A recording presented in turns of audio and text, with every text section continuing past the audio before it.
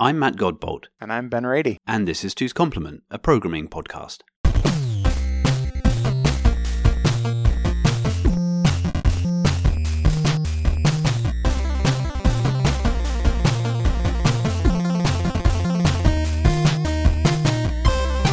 Hey Ben. Hey Matt. I hear you've been thinking about databases. A little bit. I have some ideas about databases. So, when you mean database, you mean like SQL databases, like server databases, right? Yeah, as opposed to like the more colloquial... MySQL, Oracle, if anyone still uses that. I don't know. I'm pretty sure someone's still using There's Oracle. There's got to be at least one or two people. Oracle seems like they have money, so there has to be someone somewhere what about that's using Oracle. SQLite? Does that fit into your general pantheon of data buy? That is the plural database, I'm sure. Yes, but in a more interesting way. Oh, okay. But yes, it does. So what's your beef with databases? I don't... Because I'm assuming it's a beef, because otherwise you wouldn't have mentioned it. I have a minor beef with databases in that I think that databases should be used to store relational data. If you don't have relational data, you should strongly consider not using a database. That is my beef with databases. Because I see many, many situations where people do not have relational data, and they're like, we have data. Where should I put this data? I'll put it in a database. And that creates a whole host of problems. So to be clear here, you're talking about also relational databases, not like the Nosqul style. Yes. Which, I think that was a Lord of the Rings thing, wasn't it? The Nosqul? Mm-hmm. They were like the ring wraiths. Yeah. The ring wraiths from Lord of the Rings, yeah. I completely caught you off guard. That is why... No sequel, sorry, for the listeners who aren't playing along with the stupid pronunciation thing. No SQL databases, which are much more like just data dumps, with no relational component, or not with only complicated layering to get document there. You're talking databases about traditional are RDBMS things. Yes. And your observation is that some data that is non-relational ends up in a database because it's convenient, probably. Yes. Or it's just there. It's familiar, I think, is a lot of what it comes down to, right? Right. People, they know how to configure them, they know how to use them, they know how to interact with them, they're comfortable with SQL, they have operational teams that can support them, there are lots of vendors that'll give you one, you've been using Postgres for 10 years and it's like super comfy, it's like a warm blanket, right? Right. What's wrong with that? Well, the problem is, it gets back to the old programmer adage of use the right tool for the right job, right? And just because a tool is familiar doesn't necessarily mean it's the right thing to do. Now, I'm going to have a slightly hard time blaming anyone for using, we had this phrase at Prevco, we said boring is awesome. And, using boring technologies, old technologies that work really well and are well-trodden and have all the bugs sort of wrung out of them already.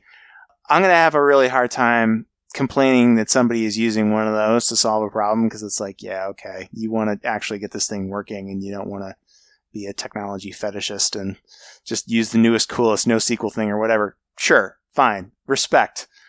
But there are lots of times when you could get even more boring than a relational database and put it in, a file? I was going to say, what could be more boring than a database? Yes. And you're telling me a file? Yes. So what is this boring axis that you're referring to?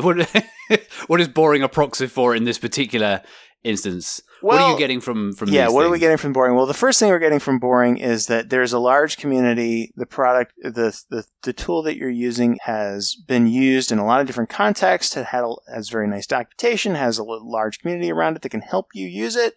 A lot of the bugs have been worked out of it. It's been used in production environments in a lot of different ways, and it's just a generally reliable tool. And so that's like Postgres definitely ticks the box of boring in that respect, because it just works. Everyone understands that you can advertise for a job and say, hey, if you've got Postgres experience, someone can come in and you know roughly where you stand with that. Yep.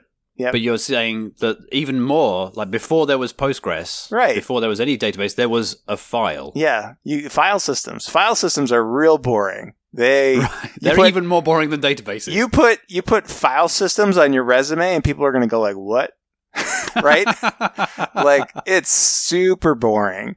But turns out, if you don't have relational data, files are a great way to store data. You can write them to the file system and read them, right? So give me an example of the kind of data you're thinking about when you're very specifically saying, like, non-relational data. Give me an example, because I wanted to sort of get... Yeah. Well, anything binary, first of all, right? Whenever I see people putting, like, JPEGs as binary blobs into a database, I'm thinking, like, okay, like, I get that you have a data storage device of some kind and you want to put the stuff in there.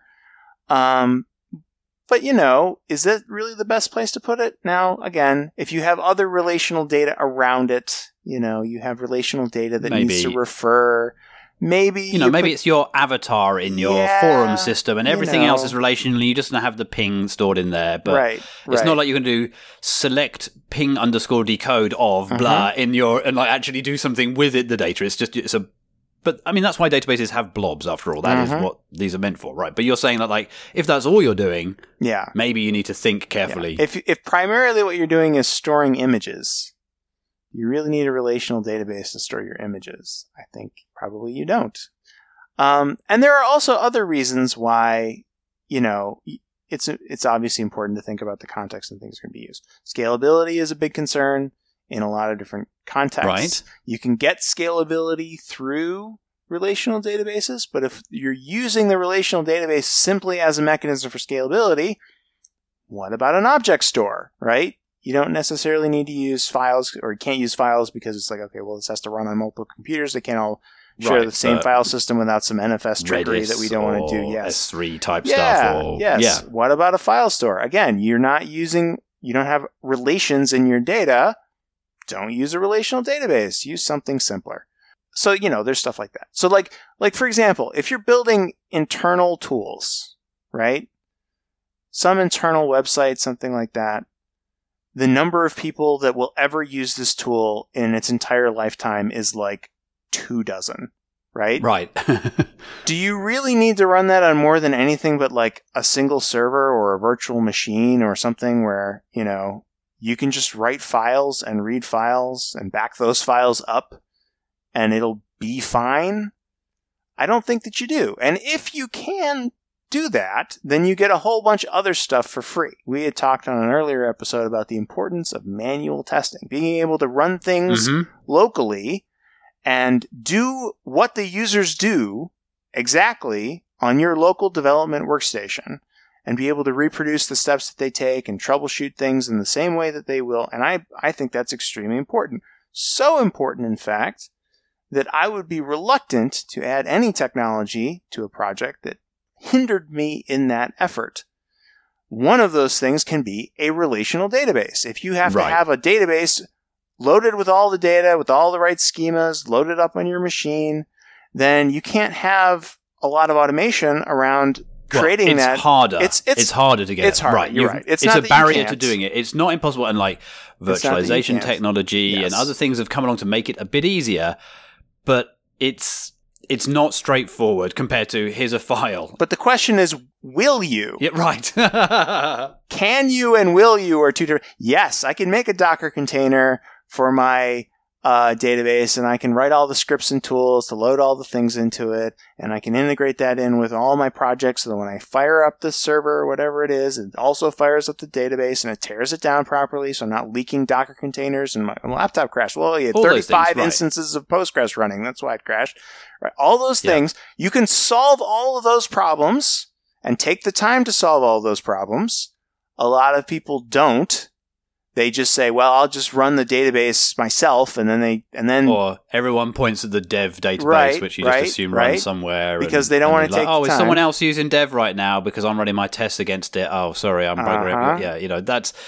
We've all been there. Yeah. So I think that's what people generally do because they don't want to take the time to automate it. But I think that there's an even better option there, which is why do we need a database for this thing, right? So you mentioned files. Mm-hmm. That makes sense to me, right? Mm-hmm. I remember that at PrevCo, the sort of internal link shortener that was hacked together used exclusively an append-only text file to store, a space separated. Here's the short URL, here's the long URL, and it just loaded it into memory every time it started back up again. And there you are. That's a simple enough thing if it fits into memory. And that's a perfect, I think, example of what you're talking about. There's no relational in that aspect to this whatsoever. It can all live in memory, and so it was implemented as a JavaScript like map, literally from the short URL to the long URL, and it was, as I say, a text file.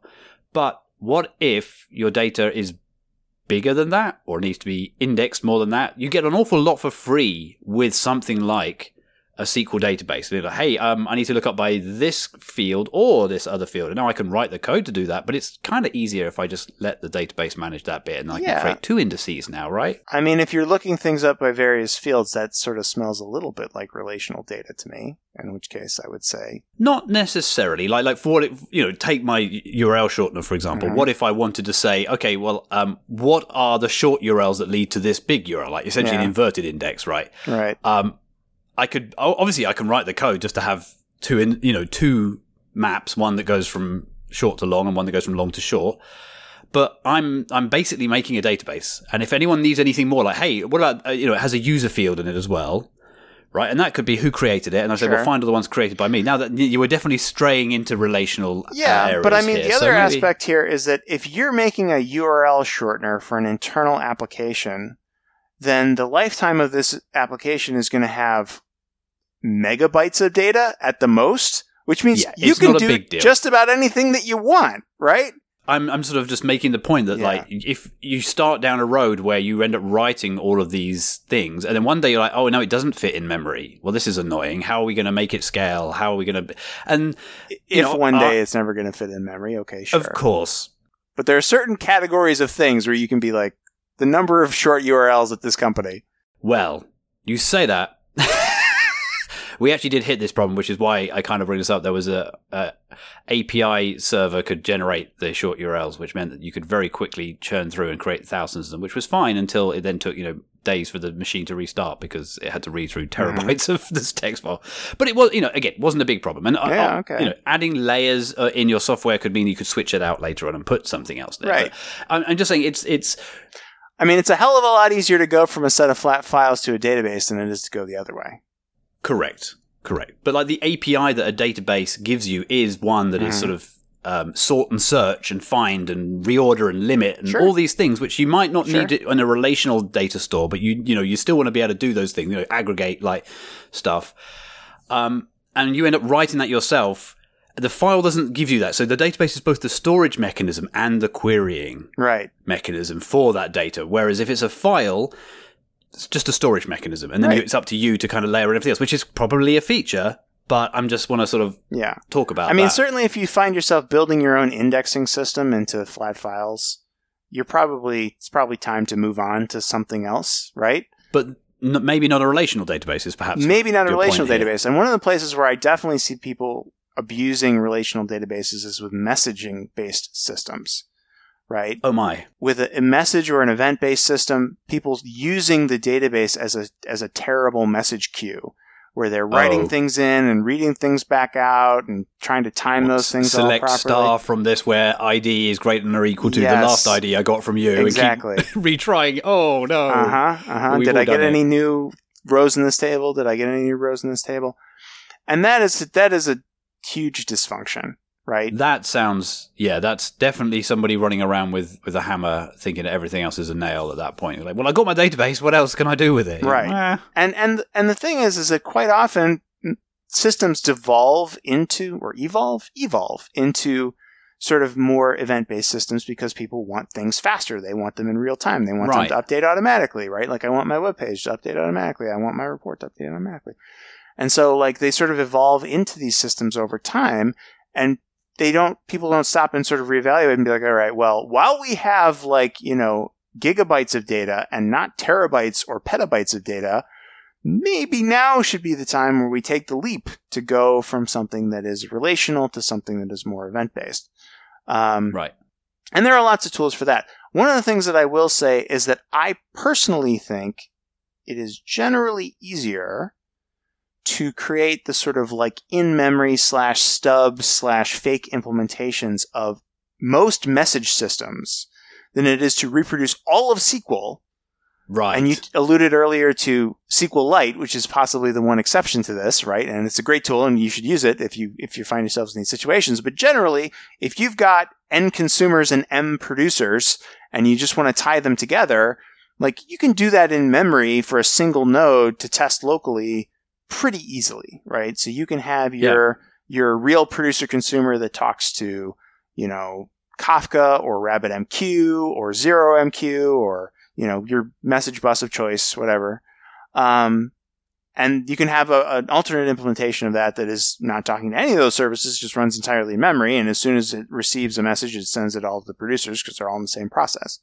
And that makes it really easy to run things locally and test locally in a pretty realistic way. Like, obviously, you're not going to be able to, like, tease out all the weird things about your messaging system by doing that. But, you can do most things. And so that sort of particular dysfunction, I think, is a bad one when people don't sort of take a beat to just say, like, maybe we should switch. The thing you just said there about the SQL is an interesting one, though, because whenever I have used SQL, and usually it's with something like SQLite that I'm actually using a file somewhere, because for some of the reasons that you said, like I don't need a server or stuff. Mm-hmm. But I end up having to wrap all of my objects interactions with the database in a very high level abstract API so that I can test them, because there's no way in heck I'm going to test the SQL query itself. Or maybe I am, but there's only so much you can do and be sure that you've done the right thing there. So, right. And then and I guess there's the traditional solution to this is to have an ORM, which then maps your objects into a database, and you kind of assume the ORM just works. And then you test the objects or the ORM mapped objects and the interactions with those, and just assume. But yeah, having to sort of stub out something that looks like SQL doesn't sound very testable. Yeah. Well, it's just you wind up with this sort of mock magic approach where it's like, okay, and maybe you do the thing where you make it till you fake it, right? So you like run it against the real database and you make sure that it really works, and then you stub out the parts that were interacting with the real database using the data that you got back. The results that you got back. Right. Yeah, right. Basically, it's like, write your test and don't mock anything out. Connect to the real database paste. And then copy paste and then edit, shrink it down, all that good stuff. You can do those techniques and that's fine. It's like a kind of a brittle test. Now, brittle's not the right word. I mean, it's a reliable test in that it will give you the same behavior every single time. You're not going to get any weird effects where it's like, I ran it and it failed and I ran it and it passed. It's like, no, you're getting the opposite of that with that approach, which is good.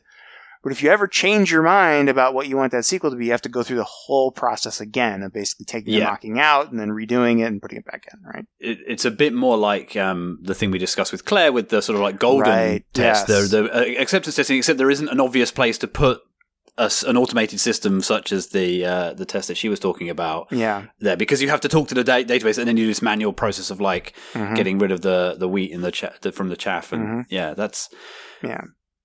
So we talked about SQLite, but although I sort of glossed over that a little bit, but SQLite is in an intermediate kind of form because it has some benefits. It certainly doesn't have the drawbacks of needing a central database server with all the Dockery thing or the dev instance or whatever. It can be it is just a local file on disk. So what are your feelings about that? I think that's a really good intermediate thing. There was a project that I worked on. Oh God, when was that? I want to say it was like 10 years ago, but I don't even remember. But basically, we had made the conscious choice to stick to like very generic, ANSI SQL, basically, to say we are going to be able to work with any database, not just Postgres, not just something else, basically only for testing, right? So that we could run against SQLite, and you could bring the whole system up with SQLite and be very confident that when you moved over to Postgres or MySQL or whatever we were using for production, we were using Postgres in production. But it would just work, right? And obviously, there are cases where you can find different data vendors interpret things in different ways and run into problems, but for the most part, that was a pretty good solution.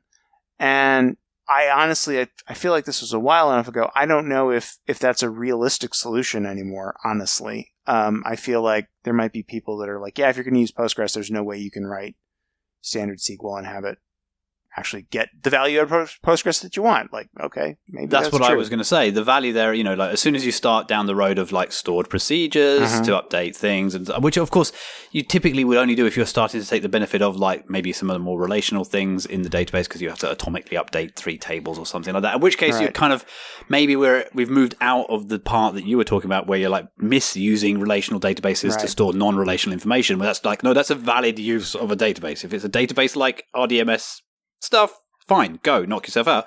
But is it just a file store of JPEGs or URL shortener? Even a URL shortener thing is more on the fence. But yeah, is this top of mind because of things that you're thinking about at the moment, or is this just something that came to you? I mean, it sort of touches on something that I think we were going to maybe talk about it in a different podcast, but maybe this will be the blend of these two things, which is like the project makefile.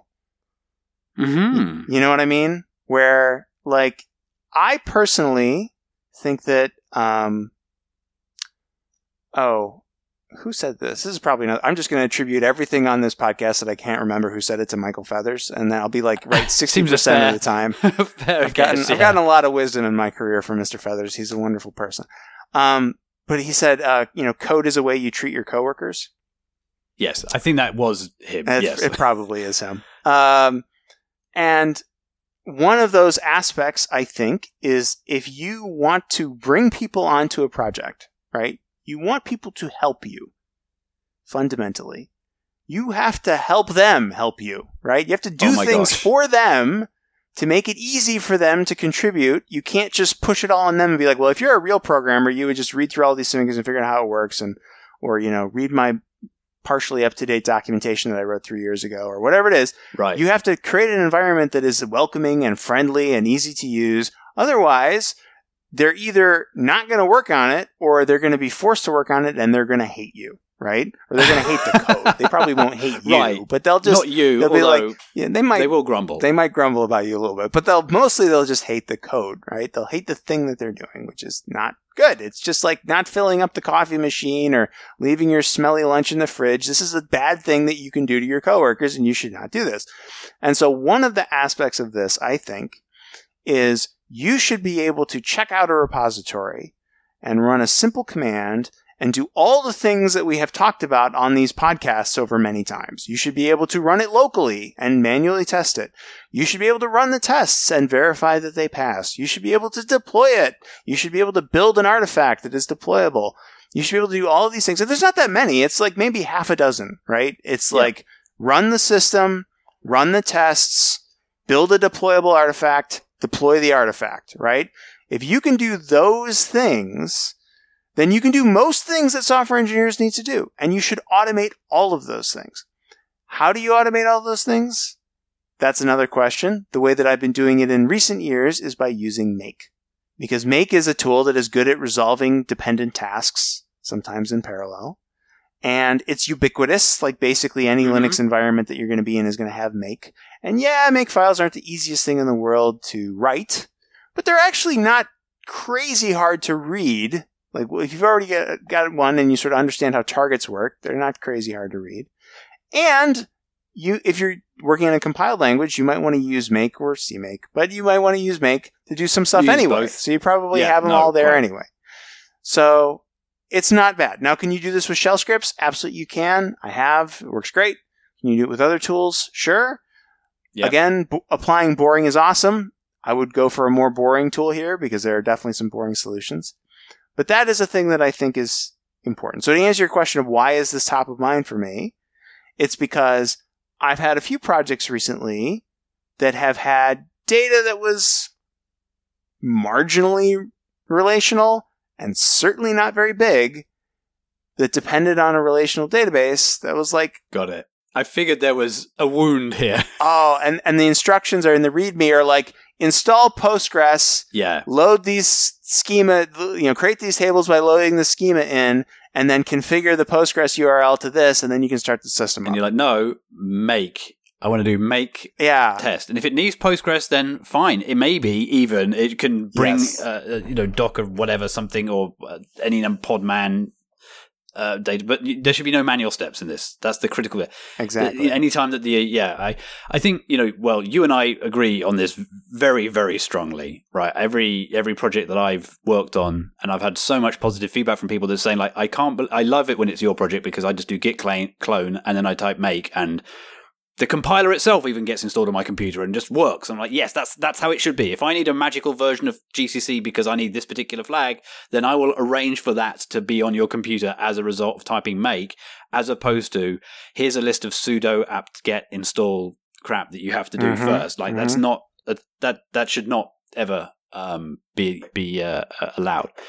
And yeah, I mean, there's a variety of open source projects that I've worked on that have a similar thing. And I think it's a big bit. And in fact, actually, someone raised a bug recently because it's one of the things that stopped working. But mostly, I can point people at, say, Compiler Explorer and say, yeah, you know how you get it running locally? Make. And it'll churn away for a bit. And then you go to port 10240, and then you've got your own local install of it. And it's like, people are like, oh, I was expecting there to be more. I'm like, no, it's just that because that's all you need. Again, it's broken right now, apparently. But yeah. Working on it.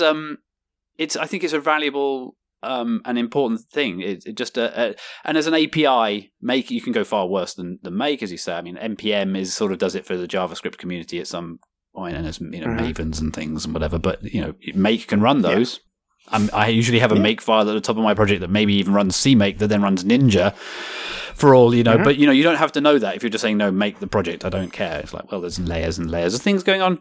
You don't need to know about it. Hey, Conan's being installed in a Python virtual env in your machine, and we're installing all the dependencies through Conan, right? But again, you don't need to know that.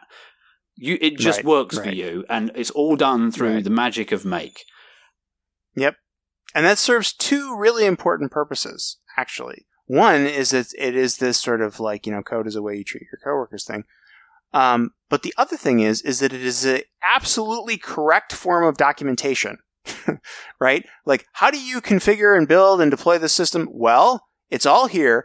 I'm 100% sure it's correct because we use it every day, all day. It's how my CI runs. It's how my deploys run. Exactly. It's how I run locally. Yeah. Right. So not only can you read that to figure out how it all works, but you can confidently change it and know like, oh, if I make this change here, everyone's going to do it like this with this version of the code. There's no like separate, like, oh, well, there's the build, but then there's the code and you have to keep them in sync. And if you roll back one, you got to roll back the other. Yeah. It's all together. It's all in one place and it all works. And so there's huge value, sort of documentation and coordination value in automating those things. And this is, I mean, to me, this is sort of one of those things you just have to choose to do, right? Like we've kind of talked before about like, we're wizards, we can do anything. What you choose to do in the sea of all possible things is going to determine a lot about what your working environment is like and what you're able to do and what you're not able to do. I don't think any of our listening to this podcast right now. I'm reliably informed that we have at least two, actually. Now, I was talking to somebody. I would say. Other than our respective spouses who are. Right. So both of our listeners would agree, I think, that any of these things that we've talked about on this podcast are possible to do, right? It's just a question of should you do them?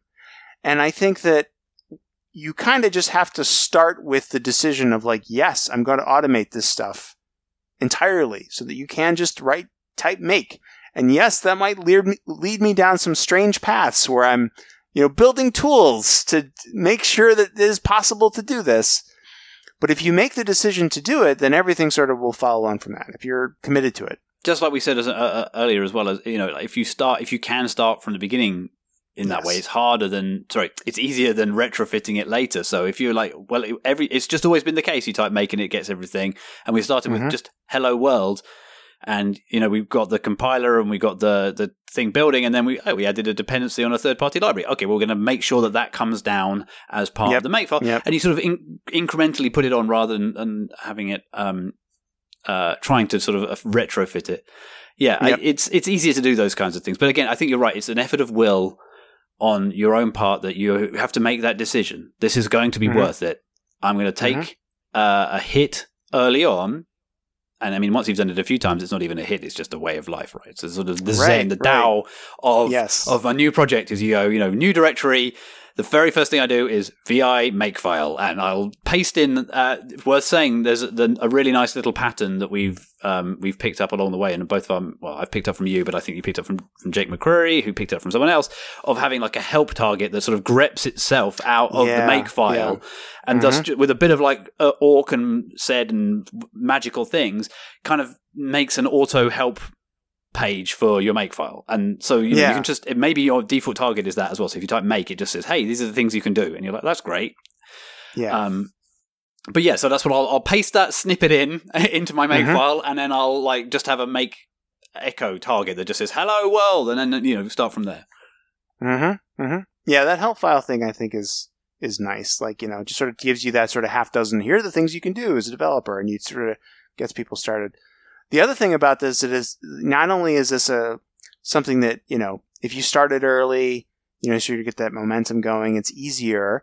If you started early, there's actually lots of situations where you can, tap into the power of laziness in order to get people to do the right thing, which is, and a great example of this, I think, is continuous deployment. So if on day one, you've, follow my advice and say the first thing you do is deploy, right? So deploy your hello world that does basically nothing, and have it automatically deploy whenever you push to the main branch, then it will be difficult to not have production in sync with the main branch, because it's going to do that automatically whenever you deploy. Yep. And people will just orient their behaviors around that from the start. They'll be like, well, if we push to the main branch, it's going to deploy, so how do we make sure that doesn't break?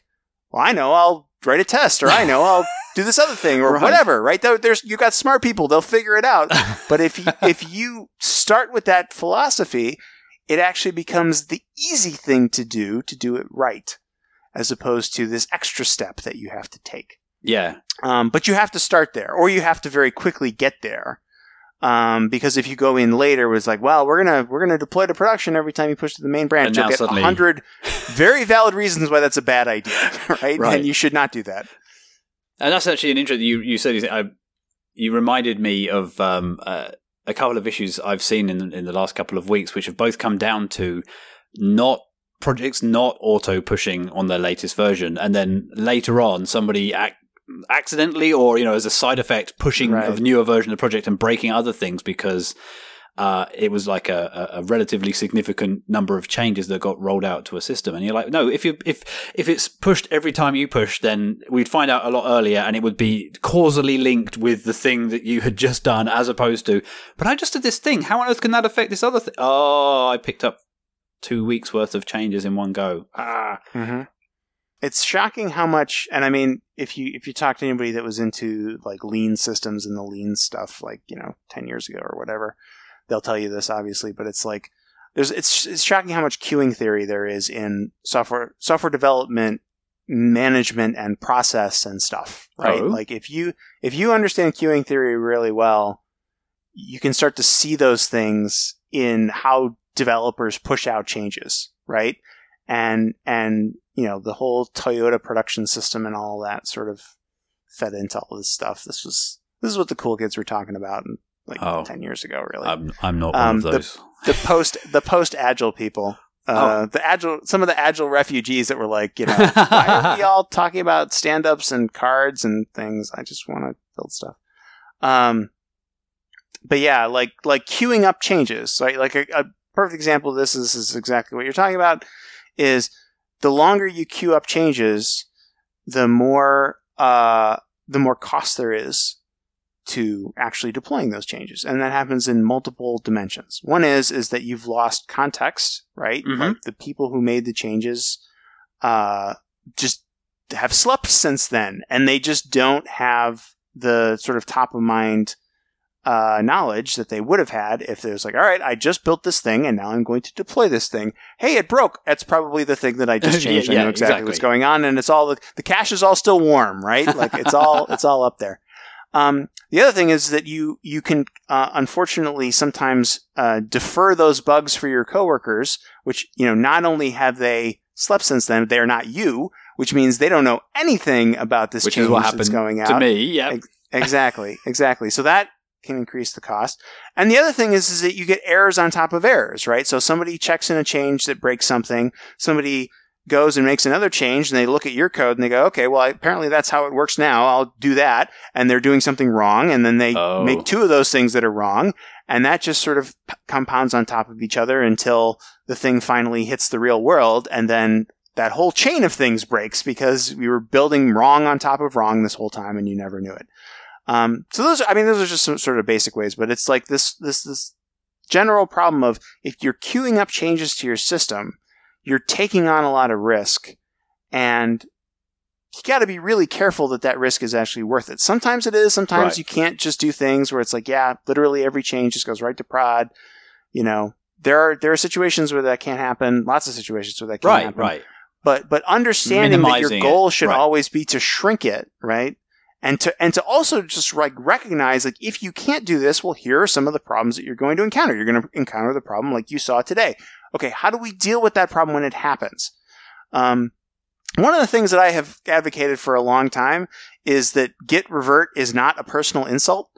Reverting commits is something that you should take advantage of, right? Mm-hmm. Like, you will have a much more complicated operational process if you have this mentality of everything that everyone has ever committed to this repository must be either fixed or remain pristine or never get rolled back. Like, your life will be made so much easier if you just sort of have a meeting where we all come together and be like, all right, everyone in this room are all going to agree, if I revert your commit, it's because I love you. And I want you to be able to go on vacation and not have to worry that the code that you've committed to the repository is perfect and unassailable in all ways. You can leave the building and go home to your family and loved ones. And if I see that you've made a mistake, as we all do, I'm just going to revert it. And I'm going to tell you so that when you come in the next day, be like, yep, Ben reverted my commit. Thank you for reverting my commit. That means I can fix this now at my own leisure and not have to be woken up at 2:00 in the morning by pages or interrupted by dinner saying, hey, Ben, you committed a bunch of bad code and then you left the building and now we need you to fix it right now. It's like, well, can't you just... I love this. Can't you just revert it? I think this is a brilliant analogy, yeah. Because there is... You're right. I mean, isn't it a funny social issue that, yeah, I do feel guilty reverting someone else's change. It's like, you know... somehow a bad reflection on them when it's like, no, it is a pragmatic thing that I'm doing to buy us back the stability that we had before, and unless their change was required for operational reasons, then often, as you say, it's like, well, okay, you can come back in tomorrow and you can revert the revert and then you can fix whatever issue it was and then you can, no harm done. And I'd like to think that if someone reverted one of my changes, I wouldn't feel put upon, but you know, it's I do like the, if I revert your changes because I love you and I want you to have a lovely evening without me hassling you, or a vacation or whatever. Yeah. Yes, whatever it is. I want you to be happy. I want you to be uninterrupted in your life, and I'm just going to revert your change and then we'll talk about it tomorrow, right? Or whatever, right? After lunch, whatever it might be. And it's one of these things of like, I feel like if you can adapt some of these things. We've talked before on this podcast about, like, you know, the reason that I got so interested in engineering practices, agile engineering practices in particular, is because I sort of realized it's like, if there's certain things that you do and you do them well, there's a whole host of other things that you don't need to do, right? And I feel like this is an example of that, where it's like, if you get comfortable with this as a team, as an organization, where it's like, yeah, when we commit, it goes right to master. It goes to the main branch, gets deployed to production. That's just how everything works. If we run into problems, we revert the commit, and then we've got a reverted commit, and then that gets deployed, and now the problem is fixed, right? If you do that, you don't have the queuing problems. Mm-hmm. You don't really have to worry that much about versioning and, like, keeping old versions. Like, you have sort of a nice thing of, like, you know, depending on the particulars of your project, not every project is going to be able to do this, but you can get into situations where it's like, you know, unless you find yourself very often needing to roll back, and your deployment system, however it is, doesn't let you just roll back to a SHA, which some do, right? Like, if you, depending on how you set it up, you can say, okay, well, everything we've ever deployed is just, you know, marked by the SHA, and if you want to roll back to a particular commit, you can roll back, you can rerun that SHA. But there's, like, a whole bunch of versioning things that you probably also don't have to worry that much about. Mm-hmm. Like your solutions to those can be significantly simpler because, you're just reverting commits instead of, we need to roll back to version 1.27. And then where's version 1.27? I don't know. I stored it in an Artifactory or whatever. Right. Okay, we got to fetch it from Artifactory. There's just a bunch of stuff you don't have to build. So I think, and not every project is going to be able to do this. This is not a universal solution. But I think the main thing is just sort of thinking in these terms and trying to simplify things in these ways. You'd be surprised at what clever solutions you can come up with if you just embrace the philosophy of it. Right? Start with the philosophy and be like, how do we get as close to this as we can, and work backward from that. So how do we get to that from databases? I feel like somewhere along the line, I know there is a link, but you kind of switched gears. You're like, add another thing. Make files. I did. But that's a great thing. But yeah, yes. So my understanding is that we got there from if you don't have to fire up a giant database or run against a big database, then that enables you to have the kind of self-contained hermetic project where you just clone the project and type make, and you can run all the tests, you can do all the deployment, you can do everything within that world without having some exogenous dependency, an exogenous unnecessary dependency on a database. Exactly. Just trying to make sure that we've got the trail. Yeah, tie all these ranty pieces together. That's a good idea. Yeah, no, that's exactly right. It's everyone sort of agrees that simpler is better. And all we disagree on is what does it mean to be simpler? Some people would say why are you writing your own code to scan a file, to query things that you could just throw into a relational database. Isn't it simpler to just write a little bit of query instead of to write 100 lines of code? And my argument, a lot of the time, and again, this is very context sensitive, but a lot of the time is, no, I'd rather write 100 lines of code than have a database. Because if I have to maintain a database, then I can't do all these other things. And the other cost. Things are more valuable to me. Yes. Exactly. Got it. The other things are more valuable to me than saving myself 100 lines of code, right? I'll just write the 100 lines of code. It'll be fine. And then that means that when you clone my repository and write make run, the system comes up and you can use it just as a user would with no special stuff to have to make it work. Yeah. And when I deploy it, I know exactly how it's going to work because I don't have to coordinate the deployment of the software with the deployment of a database. Or write database migrations that go from one thing to the other thing, or any of that, because I have my 100 lines of code to replace all of that. Yeah. Cool. Well, I think that is databases fully covered. We need to come up with a better ending than that. Maybe we could stop a bit earlier than this, and I'll just do some magic editing, because that seemed like a natural end point. Or maybe we just put this into it, and then everyone can see how rubbish we are at finishing things. How bad are we at endings? We are this bad at endings. You've been listening to Two's Complement, a programming podcast by Ben Rady and Matt Godbolt. Find the show transcript and notes at twoscomplement.org. Contact us on Twitter at 2CP, that's at TWOSCP.